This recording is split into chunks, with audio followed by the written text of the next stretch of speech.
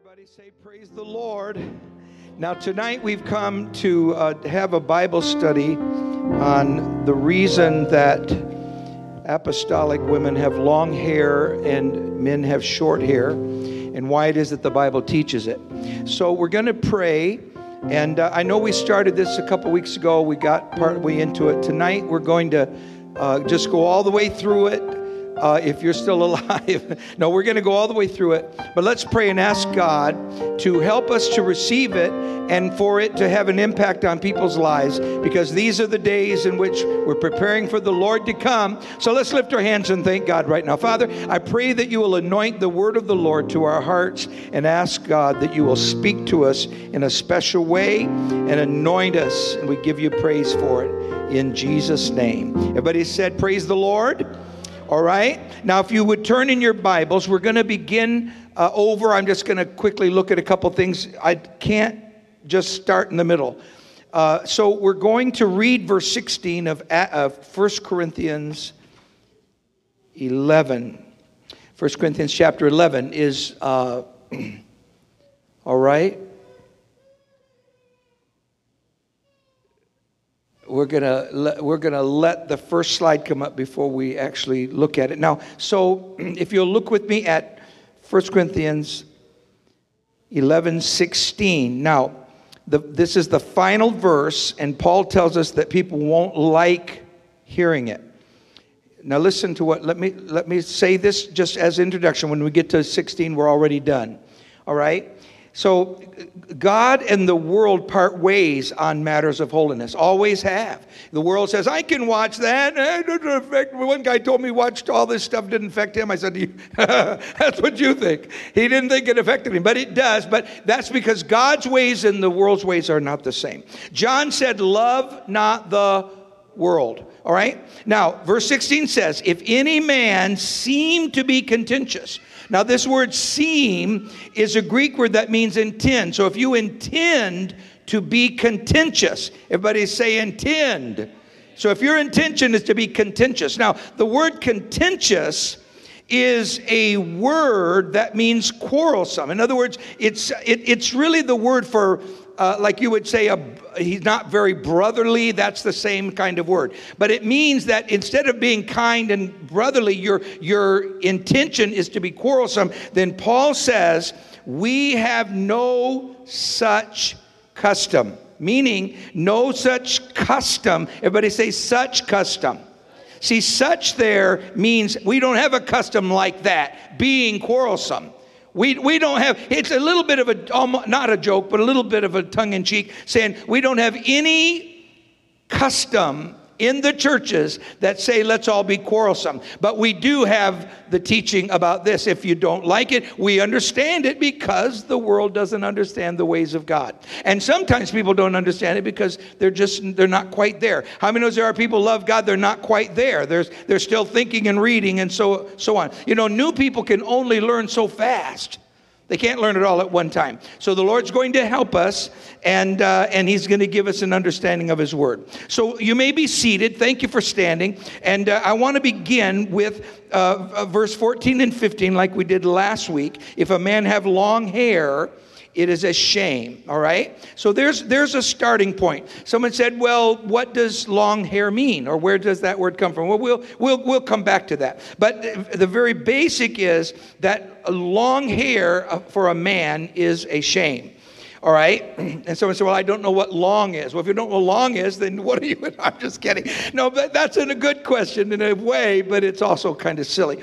We all know that short is short and long is long. We know that. But you know, when you want to quibble, then you'll say, well, is this long or is that long? And so forth. And so that's what people do with that. I'm not here to discuss it. If a man have long hair, it's a shame. Now look at verse 15. I'm only reading, of course, these expressions. If a woman have long hair, it is what? A glory. Now that's what we're going to come back to here in just a moment. It is a glory to her. Now let's go to the next slide and I'm just reviewing here that the culture disagrees. Now listen to me. The culture disagrees that the Bible or somebody should tell someone you cannot cut your hair. or you can or you should cut your hair. Because basically our culture doesn't tell anybody to do anything except to, quit preaching to me. Basically, everybody just does what they want. They do what's right in their own eyes. That's just basically where we are. Certainly in America. America's in very serious shape. But even people that are trying to be righteous and serve God will often say, don't want anybody in my face, don't want anybody telling me what to do. Well, you need to let the Bible, of course, tell you what to do. But the fact of the matter is, when you're preaching holiness, it's like going uphill in an evil world. But righteousness opposes culture many, many times, and that culture can be very, very sinful. And when John the Baptist saw sin, he preached it. Of course, he lost his head, but he preached it because he had to preach the truth. Now, let's begin in verse 1, which is where you thought I would start.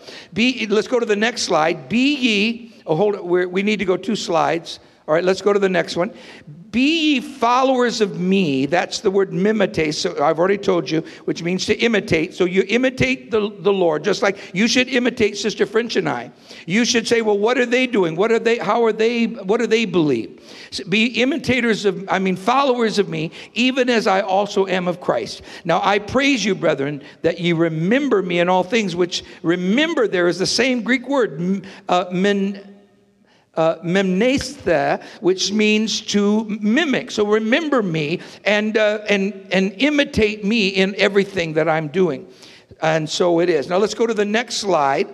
All right. And then into verse 2 says, and keep, let's read this together, and keep, can you read it with me? We got enough here. We could read it. And keep the ordinances as I delivered them to you. Now, of course, the word keep is obvious, but the word ordinance here is paradosis, which I've already put up on the screen.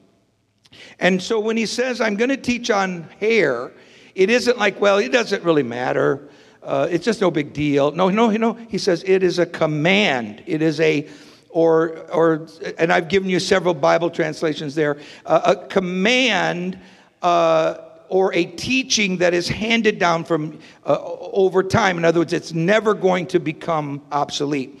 Now, many people think that, well, whatever people are doing, that's okay. Just don't go against the culture. So years ago, women didn't cut their hair, but today it's okay because of so and so. No, I'm trying to show you that he said, keep the ordinance. It's something that you keep over and over. It's never going to become obsolete. Now, let's go to the next slide because we're going to move into verse 3, and this is where it gets interesting. Now, I'm not going to read verse 3 as of yet because I want to look at this slide here. Now, when Paul begins to speak here about a woman's long hair, he's referring to it as her covering, because the hair is the symbol. If I let my hair, let's say I let my hair go right down to the ground, which I don't know if I could or not. I can't even grow. I don't think I have a problem, but let's say I could do that. That would be rebellious. You see what I'm saying? It's a sign of rebellion. Someone said, well, long hair is not a sign of rebellion. Yes, it is.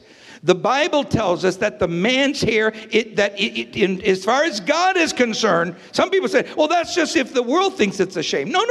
It's not whether it doesn't matter what the world thinks about it. What matters about it is what God thinks about it. So if a man's hair should be cut short and he doesn't cut it short, then that's rebellion. What does that do? It's like someone saying, homosexuality is good or bad. God says whether it's good or bad. The world can say it's wonderful. That doesn't change anything. What matters is what God thinks about it. And so he's calling the woman's hair. This is really about the woman's hair. Now I'm going to tell you why it's about the woman's hair. Because God is lifting women into the very heights of glory to show that they are not a second-rate creation in God's order. They are right up there. They are God's creation. Women were made in the image of God exactly as men were, but they are not men. They are women. And you can have 50 surgeries and it will not change it. You are born into this world as God created for you to be. And that makes you in the image of God. And then, of course, so I'm trying to come back to it. So the point is that her hair is the central theme here of her covering. That is to say that she has a covering before God, so that she represents, and that's what we're about to come to. She represents that glory of God, the wonders of God, because she is living obedient to the Lord. She is not trying to be what she isn't. She is trying to be what God made her. And so it is that her hair is her covering. That is her uncut hair. Now, let's now go to verse 3. The head of every man is Christ. You see, so we're not talking about whether Hollywood or somebody in New Jersey, what they think about it. And I'm thinking New Jersey because the governor just has been pronounced that he has COVID. And so that's what's fresh on my mind. So the head of every man is Christ. Everybody say the head. So how many sees the word head has something to do with hair? Everybody say amen? Where your hair grows on your head. Okay?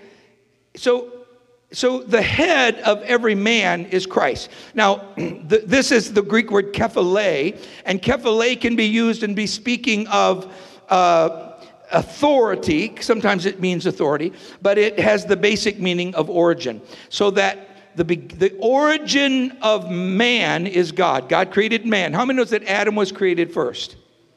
See, now people don't like that. They want to, no, don't tell me what to do. Okay, Adam was created first from the dust of the ground. He was created differently because he is different. God created man from the dust of the ground. And where did woman come from? She came from the side of man. Did that make her less? No. It made her an equal partner. She came out of the side of man. But it changed God's order and plan for the man and the woman. The man. Well, let's look at it. We'll come back to that. Don't get so excited. We're just talking about hair. Here we go. The head of every man is Christ. And the head of the woman is the man. And the head of Christ is God. Now, the way to think of this is not primarily authority. Now, I'm a father. Where do I get my authority as a father? Because the government says, now here's your paper. Anybody got your father papers with you? Where the government said you're okay, you can be a father. What about, have you got your papers that said you can be a man? No.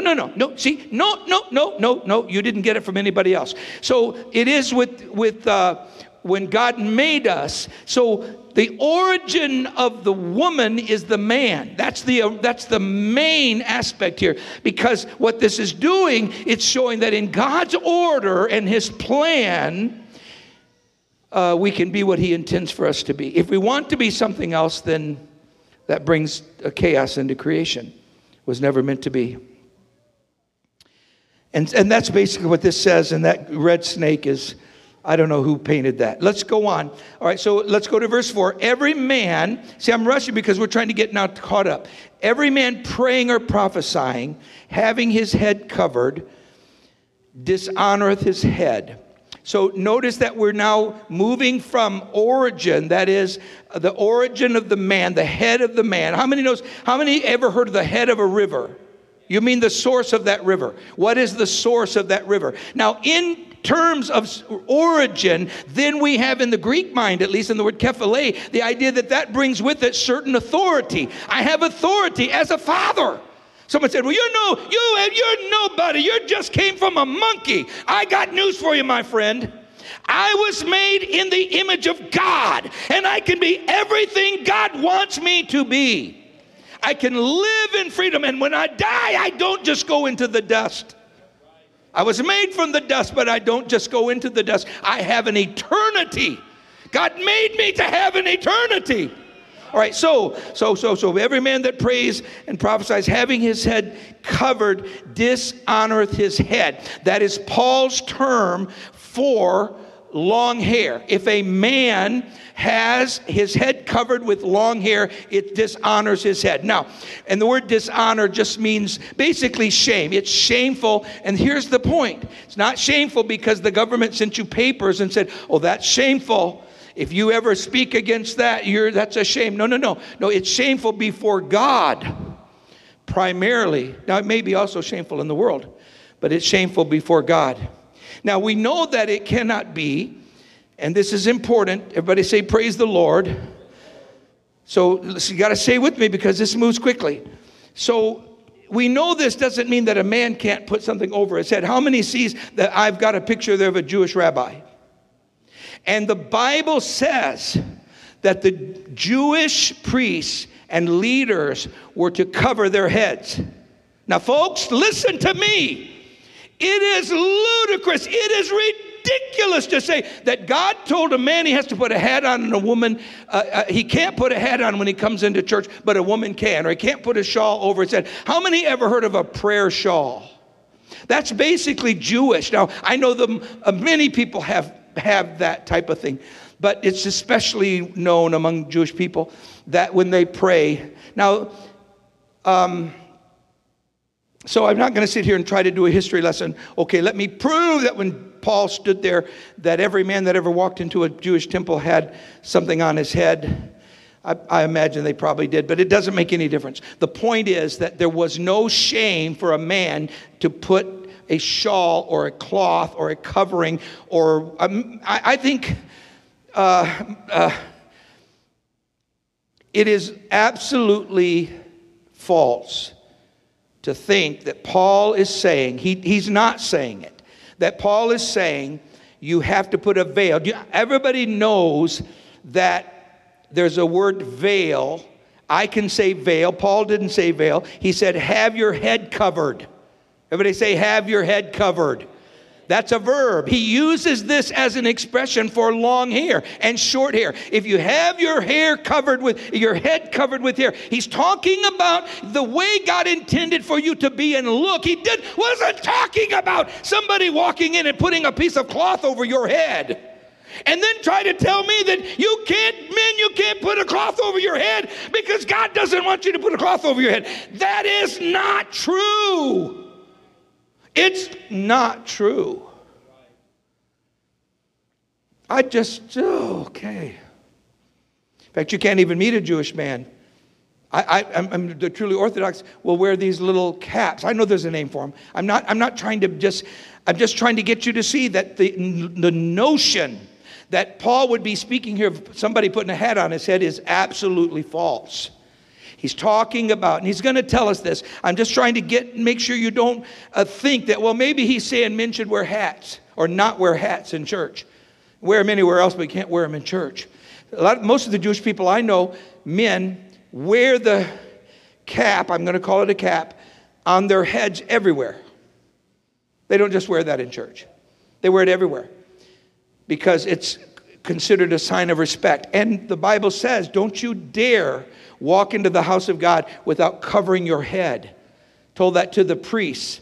Someone said, well, he didn't tell everybody not to do. Well, that's because the priests were the examples. And so when they went into the house of God, if you were going to respect the house of God, then the men would cover their heads with a prayer shawl. And they did it all the time. They did it for centuries. And they still do it. So this is not what Paul is referring to. It couldn't be, and it isn't. It wouldn't make any difference if they did or didn't. I'm just telling you they did. They did cover their heads. And I can tell you right now, Paul's not referring to that. First thing that would have been brought up was, we'll look over here in Deuteronomy, where they had to put this over their head. What are you saying? It's a shame for a man to cover his head. The Bible says to do it. No. Paul's not meaning that whatsoever. He's talking about hair. Now, let's keep going and we'll see that this is true. Another next slide, let's see if we need to look at this. So they were commanded to cover their heads. Leviticus, here we go, uncover. We're right here. Uncover not,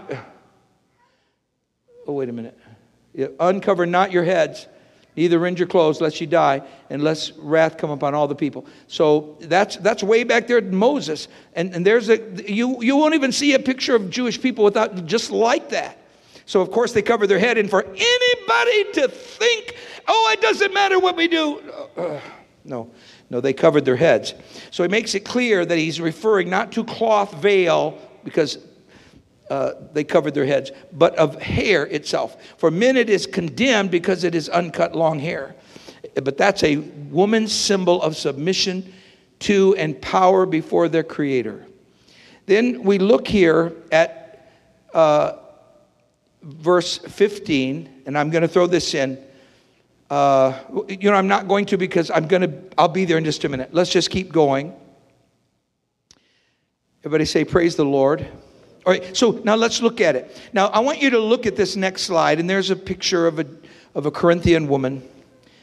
And I know I said this last week, but this is where we ended, and I'm ready to go. So Corinthian women were not required to wear veils, and they weren't shamed because they didn't wear veils. Because some people think that Paul, okay, I'm just helping you to understand that when people tell you, well, what Paul was saying is those women were supposed to wear veils, and the Christians were trying to not wear veils.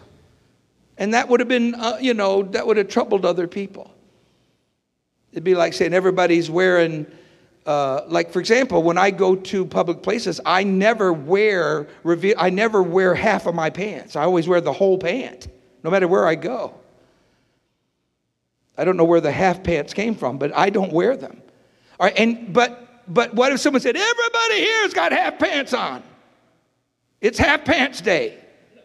So I'm supposed to I have to do whatever everybody else is doing. No, my friend. Paul never taught it. He never taught do what everybody else is doing.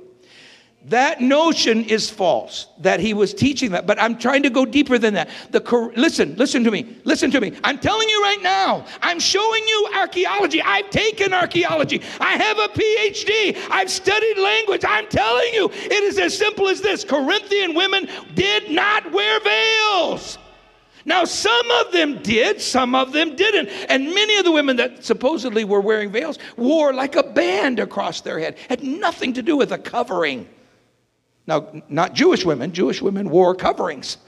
Jewish women wore veils.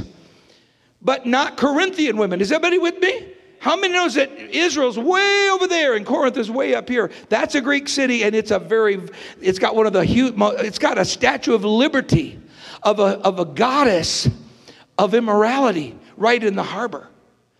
Corinth is the city that has a statue of liberty to immorality. And in that temple, they were cutting their hair. They were burning the hair. It's not just some fantasy. This is historically accurate. They were doing all kinds of things, including shaving their heads. And this was part of their immoral practices. And, of course, they thought that the giving of one's hair, like a lock of your hair, and then burning it was like the ultimate. It's like, whoa, I'm burning a lock of my hair, that kind of a thing. So that was like, whoa, oh my goodness, look at that. That's what was going on. So what Paul was saying is, now, but what's critical here is that Corinthian women were under no compulsion to wear veils. So Paul is not saying, listen, he isn't saying, okay, all you Corinthian women, you need to put a veil on your head. Because where would that have come from? Why would he suddenly be telling them, where does it say a woman has to wear a veil? The fact that Jewish women did it was a matter of custom, and it was also, I'm not condemning it in any way. I'm simply telling you that they didn't wear them. Why would he, on what basis would he have said, you must put a cloth over your head? He didn't, and he's not. And they would have been stunned if somebody walked in and said, all the women have to wear cloths over their heads. And all you men, don't you dare come in here. That's just not what he was doing. So verse 5 says, every woman that prayeth or prophesieth with her head uncovered, that is, she has cut her hair off, that covering before God is gone, then that dishonors her head. Now, I'm going to tell you what I think that means. I'm not going to dig into this, but I think that means she dishonors herself. She dishonors what God made her to be. And I don't care if all the Corinthian priestesses in the world are in here chopping their hair off and shaving it makes no difference. It is a shame before God because God made you to be the glory of the man. He made you from the side of man to be exactly what he meant for you to be. Could we just lift our hands and say, thank you, Jesus, because your word is true. Let every word of God be obeyed. And we thank you for it in Jesus' name. So, and this word her head uncovered is akatakalupto, which is a verb that means to cover. All right, and that's how he's referring to the hair, to cover. Men are not to cover their heads with long hair. Women are. So he doesn't use the word veil. He hasn't used the word veil. I'm in verse 5. The word veil has not come up. And of course, veil customs varied all over the world. He isn't speaking of cultural shame due to veils because it wasn't a cultural shame in Corinth. That would have been in Jerusalem. That'd be different. He speaks of the hair as a covering, which is a double symbol of both submission and power, and which we will come to in just a moment. Now, let's continue now in verse B. Now, let's go to the next slide, because here we see that B, that means I'm finishing the verse. For that is even all one as if she were shaven. So if she cuts her hair, she doesn't have the covering of hair, then that's the same or one and the same. You see how I'm adding these words in. That's all one and the same. That's what that means. That Greek means that. And that's all one and the same as if she were shaven, which comes from kurao, which we'll look at in a moment. And of course here it explains that a woman with her head shaved bald in the Old Testament context and in many contexts. Now, let's say you're in a culture, which there are cultures where they might do it. Then that wouldn't be a shame in that context to them. But it will never be acceptable before God. God never intended. Let's say someone said, well, I'm going to marry a man instead of a woman. That's never acceptable before God, ever, no matter what. No matter what the law says, no matter what anybody else says. And it's not natural either. It's not the way God intended for it to be. He intended for the woman to be her glory to shine and show the world that she is created in God's image. And how she does that outwardly is through her hair, which is not only that, of course, living godly life and so on. So what he says here is that to cut her hair was the same thing as having her head shaven bald. In other words, why would you go in there and start chopping on your hair when that'd be the same kind of shame as if you were bald? Now, let's go on here to verse 6. So I'm going to put verse 6 together here and here. So A and B, I've divided them up. For if the woman is not covered, let her also be shorn. In other words, let it be cut. If she is not got uncut hair covering it's supposed to be, then let it be cut for now. That's what we call a cessative. In other words, if let's say someone walked in and said, oh, Brother French, I did it. I shouldn't have. I cut my hair. How many knows that once it's cut, it's cut? How many knows that? You can't say, well, I'll go fix it. All right, let's say your hair was this long and you cut it to this long and you chop it right across and then you say, I'm going to go home and fix it. No, I'm sorry. That's what Paul's talking about. That's not going to happen. You have to let it alone. All right, let's say you did it, and now you realize, hey, I wish I hadn't done that. Okay, well, what are you going to do? Well, you may not get to sing in the choir. You may have to do a little differently, but you are now to let it be cut. For now, leave it alone and go back to what you need to be doing and recognize that this is not what God intended and all the rest of it. For if the woman be not covered, let her also be shorn for now. And this is kairastho, which is the Greek word for cut. So now let's continue. Here we go. Everybody say, praise the Lord. Everybody say, praise the Lord, just like you're loving it. Just say, praise the Lord, like you love it. Okay, now let's go on. But if it be a shame. Now, I'm telling you that this can be said since it is a shame, because this is an assumed causal clause, which means that you can say since. So I would say, since it is a shame for a woman to be shorn, that is her haircut, or have her haircut, and to have it shaven. In other words, since both of them are wrong, then let her have uncut hair. Let her hair be covered with the covering of God. Could we just thank the Lord for a holiness church all around the world that is saying, Lord, I want to be in your image. I want to please God, and I want to be what you want me to be. Oh, I feel the Holy Ghost. I feel the power of God. Hallelujah. Hey, folks, it's not everywhere you can preach on long hair and feel the Holy Ghost. I mean, but I feel the Holy Ghost moving right now. Now, we're going to go to the next slide. So, in other words, Paul says, if your hair's cut, stop it. That's really what he's saying, okay? That's exactly what it means. Let it be. Let it be. Let it alone. Do it. Stop it. Go back to what you were. Do not become something else. Okay, now, let's go now to verse 7. But we're going to look here at these, what are those? Daisies. All right. Are those? Yeah.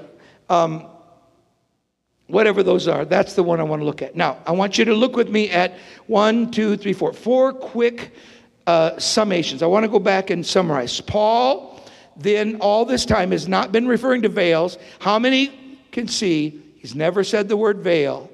Now, all you Greek scholars, you say, well, he said a katakalupto. He said katakalupto, katakaluptomai. That's a verbal form. He was trying to say it as a verb. I didn't say he didn't use the verb. I said he never said the word veil. If you're telling me he's telling women you must put something on your head you've never had, that's not even customary, and he never mentions it. Be like saying, I want you to eat it, but I'm not going to tell you what it is. Or here it is, put it in your hand. Now, I hate this. I don't ever do this to me. Especially, don't you may do it to me, but do not do it to Sister French. Okay, I do. I can get away with it. And so, okay, now open your hand. And I'm going to put this in. Tell me what this is. I mean, it really takes love for her to let me do that. And I'm always up to no good when I do it. But anyway, and so she gets it in her hand, and then you start, you would never say, I'm going to talk all about something that is very, very critical, and you must do it, but I'm not going to tell you what it is. See, that would be silly. He's not said veils because he's not talking about veils. He's talking about hair. The cut and shaven, in other words, whether you just cut it, everybody say cut it, or whether you shave it. Like if I shave, how many knows? I've got to stay really on point here. All right, so I would never shave in the morning with scissors. How many knows that? You know that, right? You don't think I shave with scissors, right? Now, I would cut with scissors. That's because scissors... Now, I know I'm going to get all these notes now about how in the Old Testament the word shear is from the same word, and they would cut the hair. They would shear the hair of a sheep. So they're basically saying we're all sheep, but no. But anyway, but the point is that if you're talking about just the basic difference in just cutting or shaving, it's obvious. That part's obvious. When you're done shaving, you probably used a razor. And you're bald. Now someone said, well, no, I know of this Hebrew word where they sheared the sheep and they had a little hair left on them and stuff like that. Well, okay, that's not the point. The point I'm making is that basically the difference between to shave it and to cut it is the difference in snipping it or shaving it right off. That's what Paul is referring to. Now I know that sheep are sheared with particular ways and so on. If you're just dying to get into that, make a PhD in shearing sheep. It's fine with me, but it has nothing to do with Paul's basic difference here. He is saying that before God, now you listening to me? Before God, if you snip it off, you might as well shave it off, because that's how God looks at it. God's the same as saying, okay, I get it. You're saying what I say and my word and my power and what I want means nothing to you. You want to know why we got a lot of dead churches in this world? Because they're not obeying the word of God. Can we lift our hands and say, Father, I'm going to obey the word of God. I'm going to serve God. So the cut shaven argument only makes sense if covered or to cover is talking about uncut hair. And cut and shaven hair remove a woman's God-given and God-ordained covering. So that's exactly what he's been talking about. Now, and we're building on this. We're trying to hurry. No logical basis exists for assuming that cut hair shaved hair, and no cloth veil are the same thing. See, that's what some people are saying. If you cut your hair, if you shave your head, and if you don't put a cloth over your head, they're all exactly the same thing. It's like saying murder and stealing and taking somebody's ballpoint pen are all identical. See, that's cuckoo, folks. That's cuckoo. Paul's not saying that, and there's no logic to it. Cut, trimmed hair, regardless of length, is condemned as shameful, just as shameful as baldness. That's Paul's point. Paul anchors his argument, though, in creation, and that's what makes it so powerful. Eve wore no veil, either before or after Eden. She wore no veil. And this is talking about Eve. Is anybody with me here?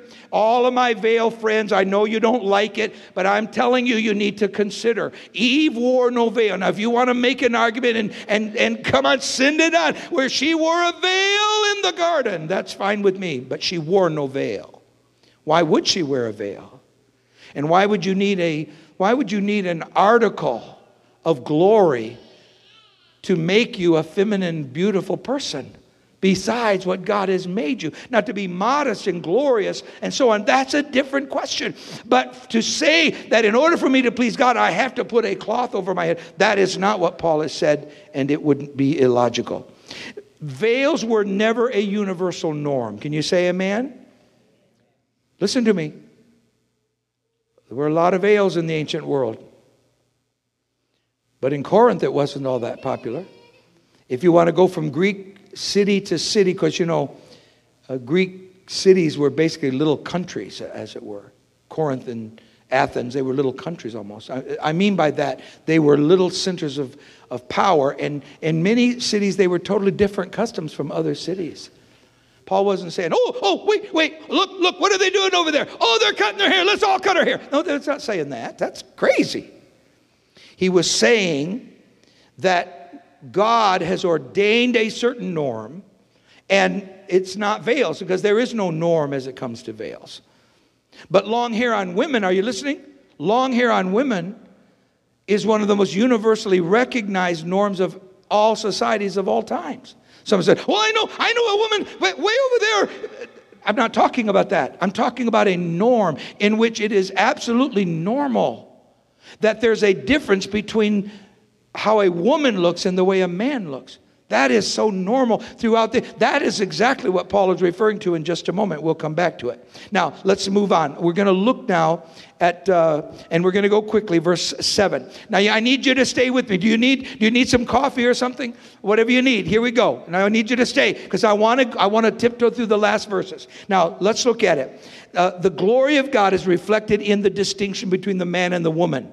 Not just the fact they were created as man and woman, but by the outward distinction of hair. Now, let's think about it. It marks the outward distinction between man and woman, and hair then becomes a divine symbol of God's order, plan, rule, and value.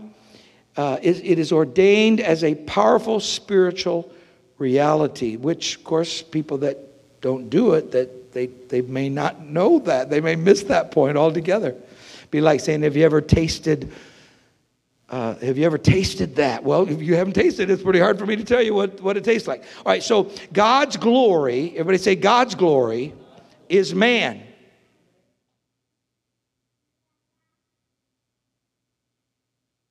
God's glory is man. And therefore it can't be covered.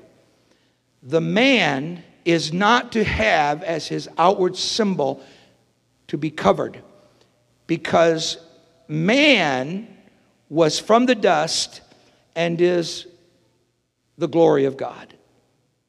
Now, man and woman are both the image of God, but it's the glory that we're talking about. So the man cannot be covered. He cannot have this rebellion of long hair. He mustn't do it. The glory of the man is the woman, because it came from his side. And in that order. And so must be covered in reverence of God for all of us. All of us have the covering of our mothers and of our women, because she represents the glory of man. She represents saying, I am what God made me.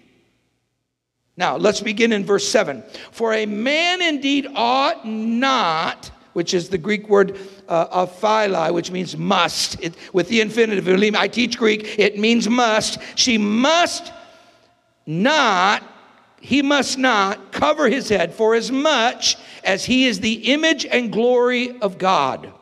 Everybody say, praise the Lord.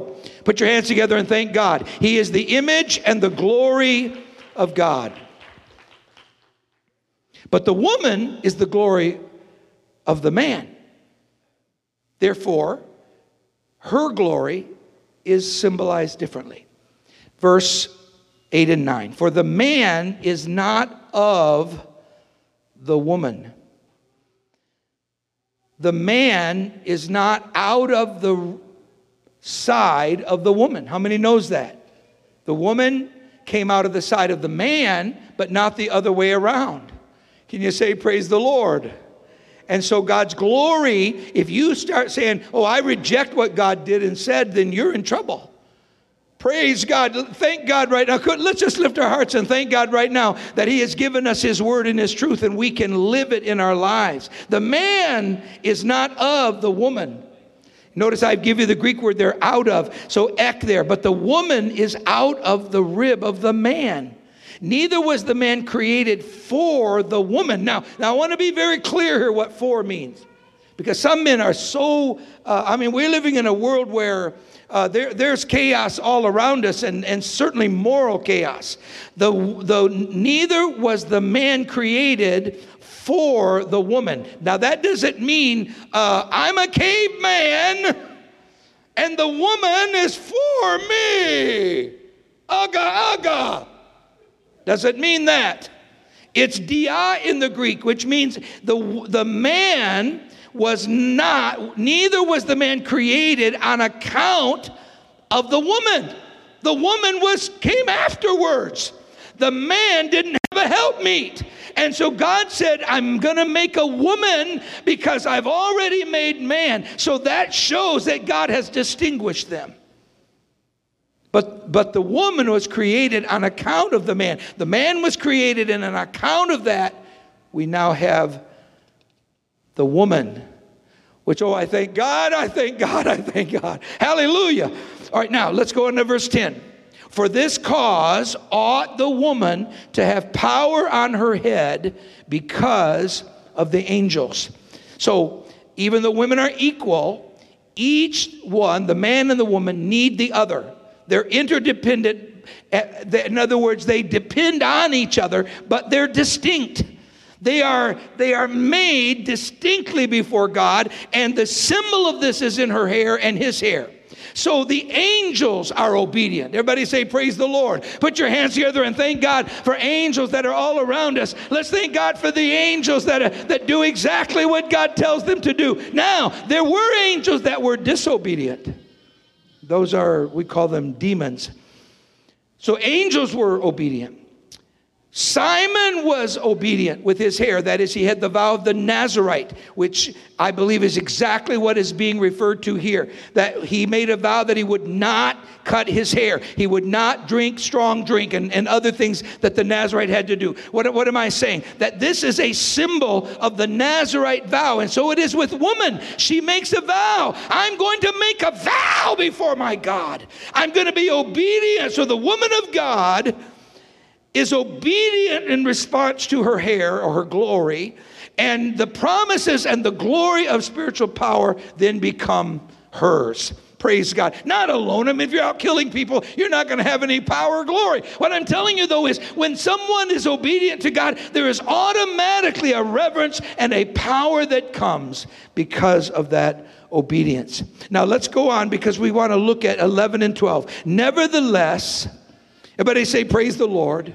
So for this cause, a woman ought the woman must have power on her head because of the angels. Praise God. Hallelujah. I'd like to go further there, but if I start there, I could be a while. I just don't want to take another moment.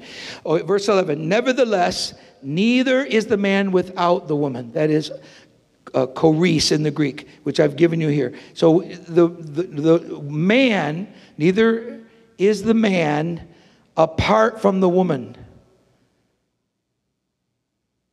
It's another way of saying man and woman are equal. The man cannot exist without the woman. See, we're taking another step here in the distinction and the glory of the man and the woman in the image of God. Of course, we live in a world where they want to say monkeys are just as important. We're living in a world where snails are more important than human beings. We're living in a world where babies are murdered every single day right here in this city. And you wouldn't dare step on certain bugs because they're protected. That's the kind of craziness our world is doing. But let me tell you, there's nothing crazy about being obedient to God and having power before God. So the man cannot exist without the woman. Neither is the man without the woman. That is to say, there wouldn't be any men. Wouldn't be any men. Wouldn't be any men if it weren't for a woman, because that's the way God ordained it. Neither the woman without the man. So we're seeing that God has this beautiful arrangement. Out of the side of the man came the woman, and now man comes from woman. In fact, all humans come from the woman. Now we're speaking specifically of their interdependence, not that a mother and a father don't contribute to a child. That's not even in discussion here. The discussion is that both are dependent on each other. If the man doesn't have the woman and the respect and the mutual respect, then you're not going to have humanity. And the woman cannot boast that God didn't create her from the side of the man. So you were created as you are because God has a plan and glory. Now, verse 12. For as the woman is of the man, or out from, that's ek, out of the man, even so is the man also by the woman. Now the King James tries to catch this by saying the woman is of the man and the man is by the woman. But dia in the genitive means through. So the man comes through the woman, meaning of course childbirth. And all things are out from God. It's another way of saying God created it all, God made it, and it's God's natural order. Now we're almost there. So now we come to the final argument for Paul about hair. Everybody say, praise the Lord. And I pray that God will give us conviction. I know some people think, well, Brother French, thank you for that. But I'm asking God to give you conviction and to give you a desire to be obedient to His word.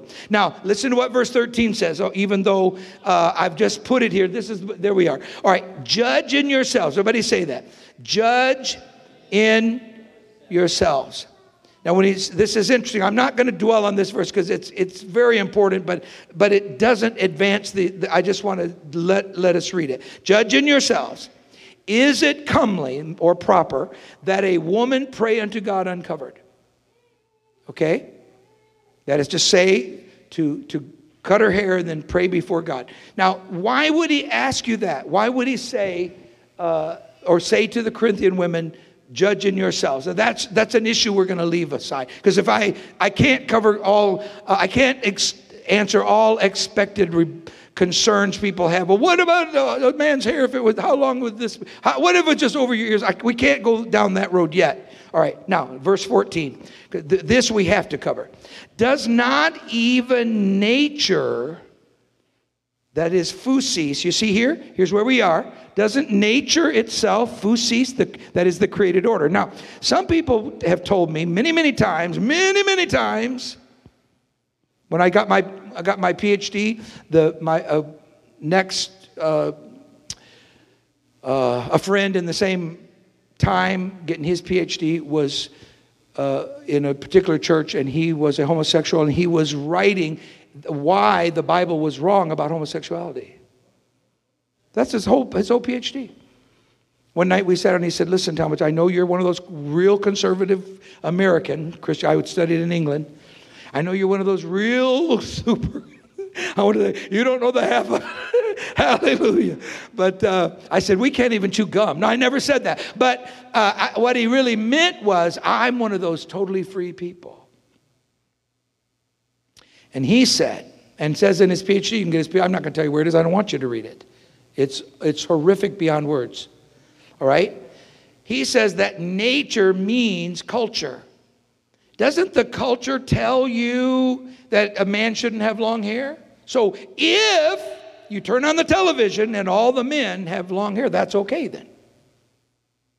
But if they all have short hair, well, then you got to run. Oh, wait, Mom, wait. That's what they tell you to do. Or you get one of those telescopes and look over there. What are they doing? What are they wearing?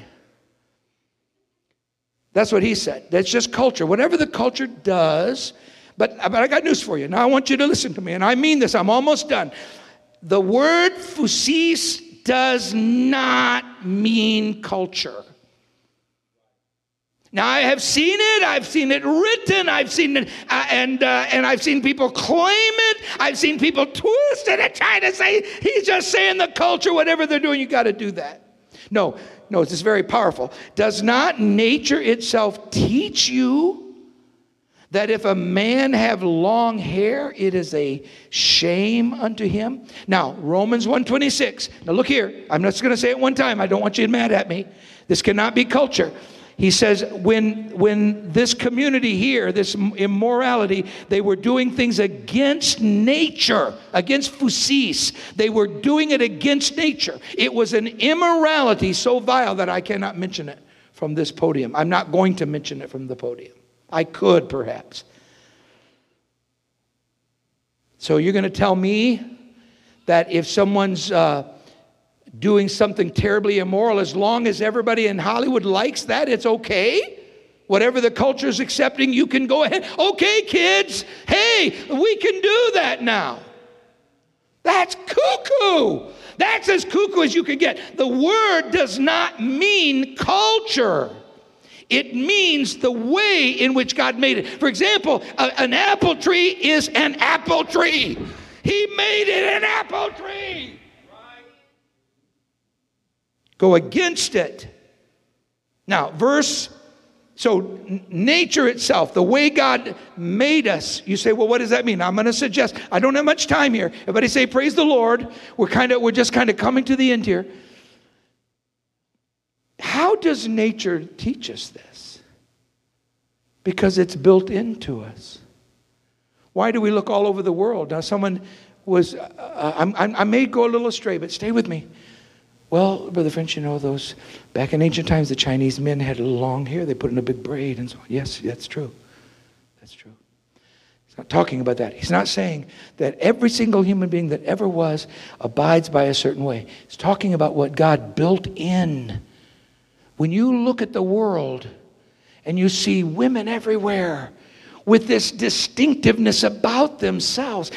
Now, not a woman that's trying to look like a man. They could do that if they were trying to do that. But nature tells them, no, I'm trying to be something else. And they instinctively, I call that it's built into nature. Just like a mother. How many has ever heard of a motherly nature? It's built into what you... Now, someone said, well, I know a dad that took cigarettes and burned his little kids with I have too. I'm not talking about him. But there are men that instinctively are dads because they were made to be the provider and care for their own. It's part of what they are created to be. The fact that we can find people that don't do it, that's not got a thing to do with it. It's a shame. Nature teaches us that that's a shame.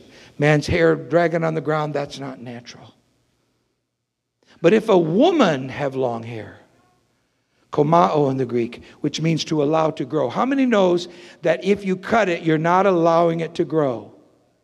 If you cut your hair, you're not a komao. That's not komao. Long hair means you are letting it grow. The minute you cut it, you're not letting it grow. Someone says, well, I'm just changing the length. We're not talking about length. If you serve God and today you make a commitment before God, the day that Samson took the vow, of course he took it as a baby, but you know what I'm trying to say, that the day that you walk in and say, Lord, I made up my mind. I'm going to be a child of God. I'm going to live holy. God looks at you in a brand new way. He doesn't say, well, your hair's that long. He says, they haven't touched it. They haven't touched it. They're letting it go. And that's the vow they made with me.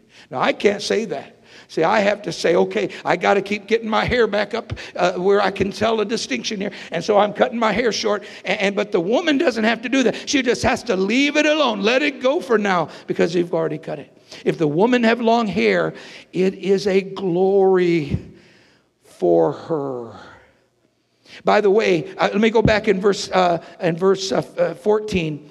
So it says, it is a shame unto him. Everybody say shame.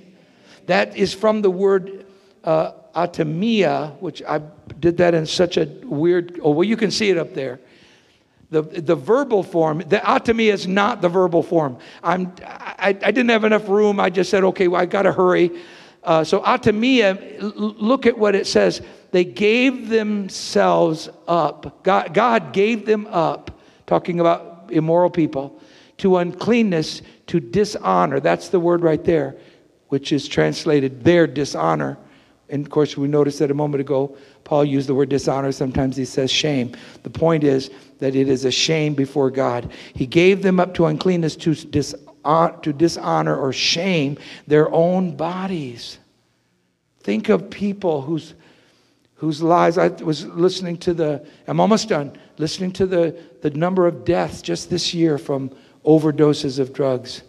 Folks, it's staggering. I wept.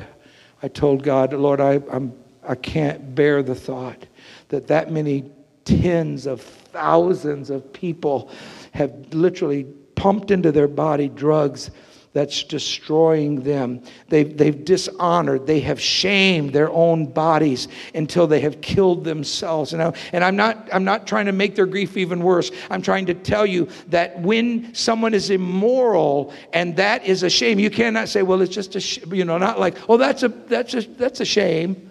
That's not what it means. It means that it is something as powerful as a uncleanness that God has to change in our lives.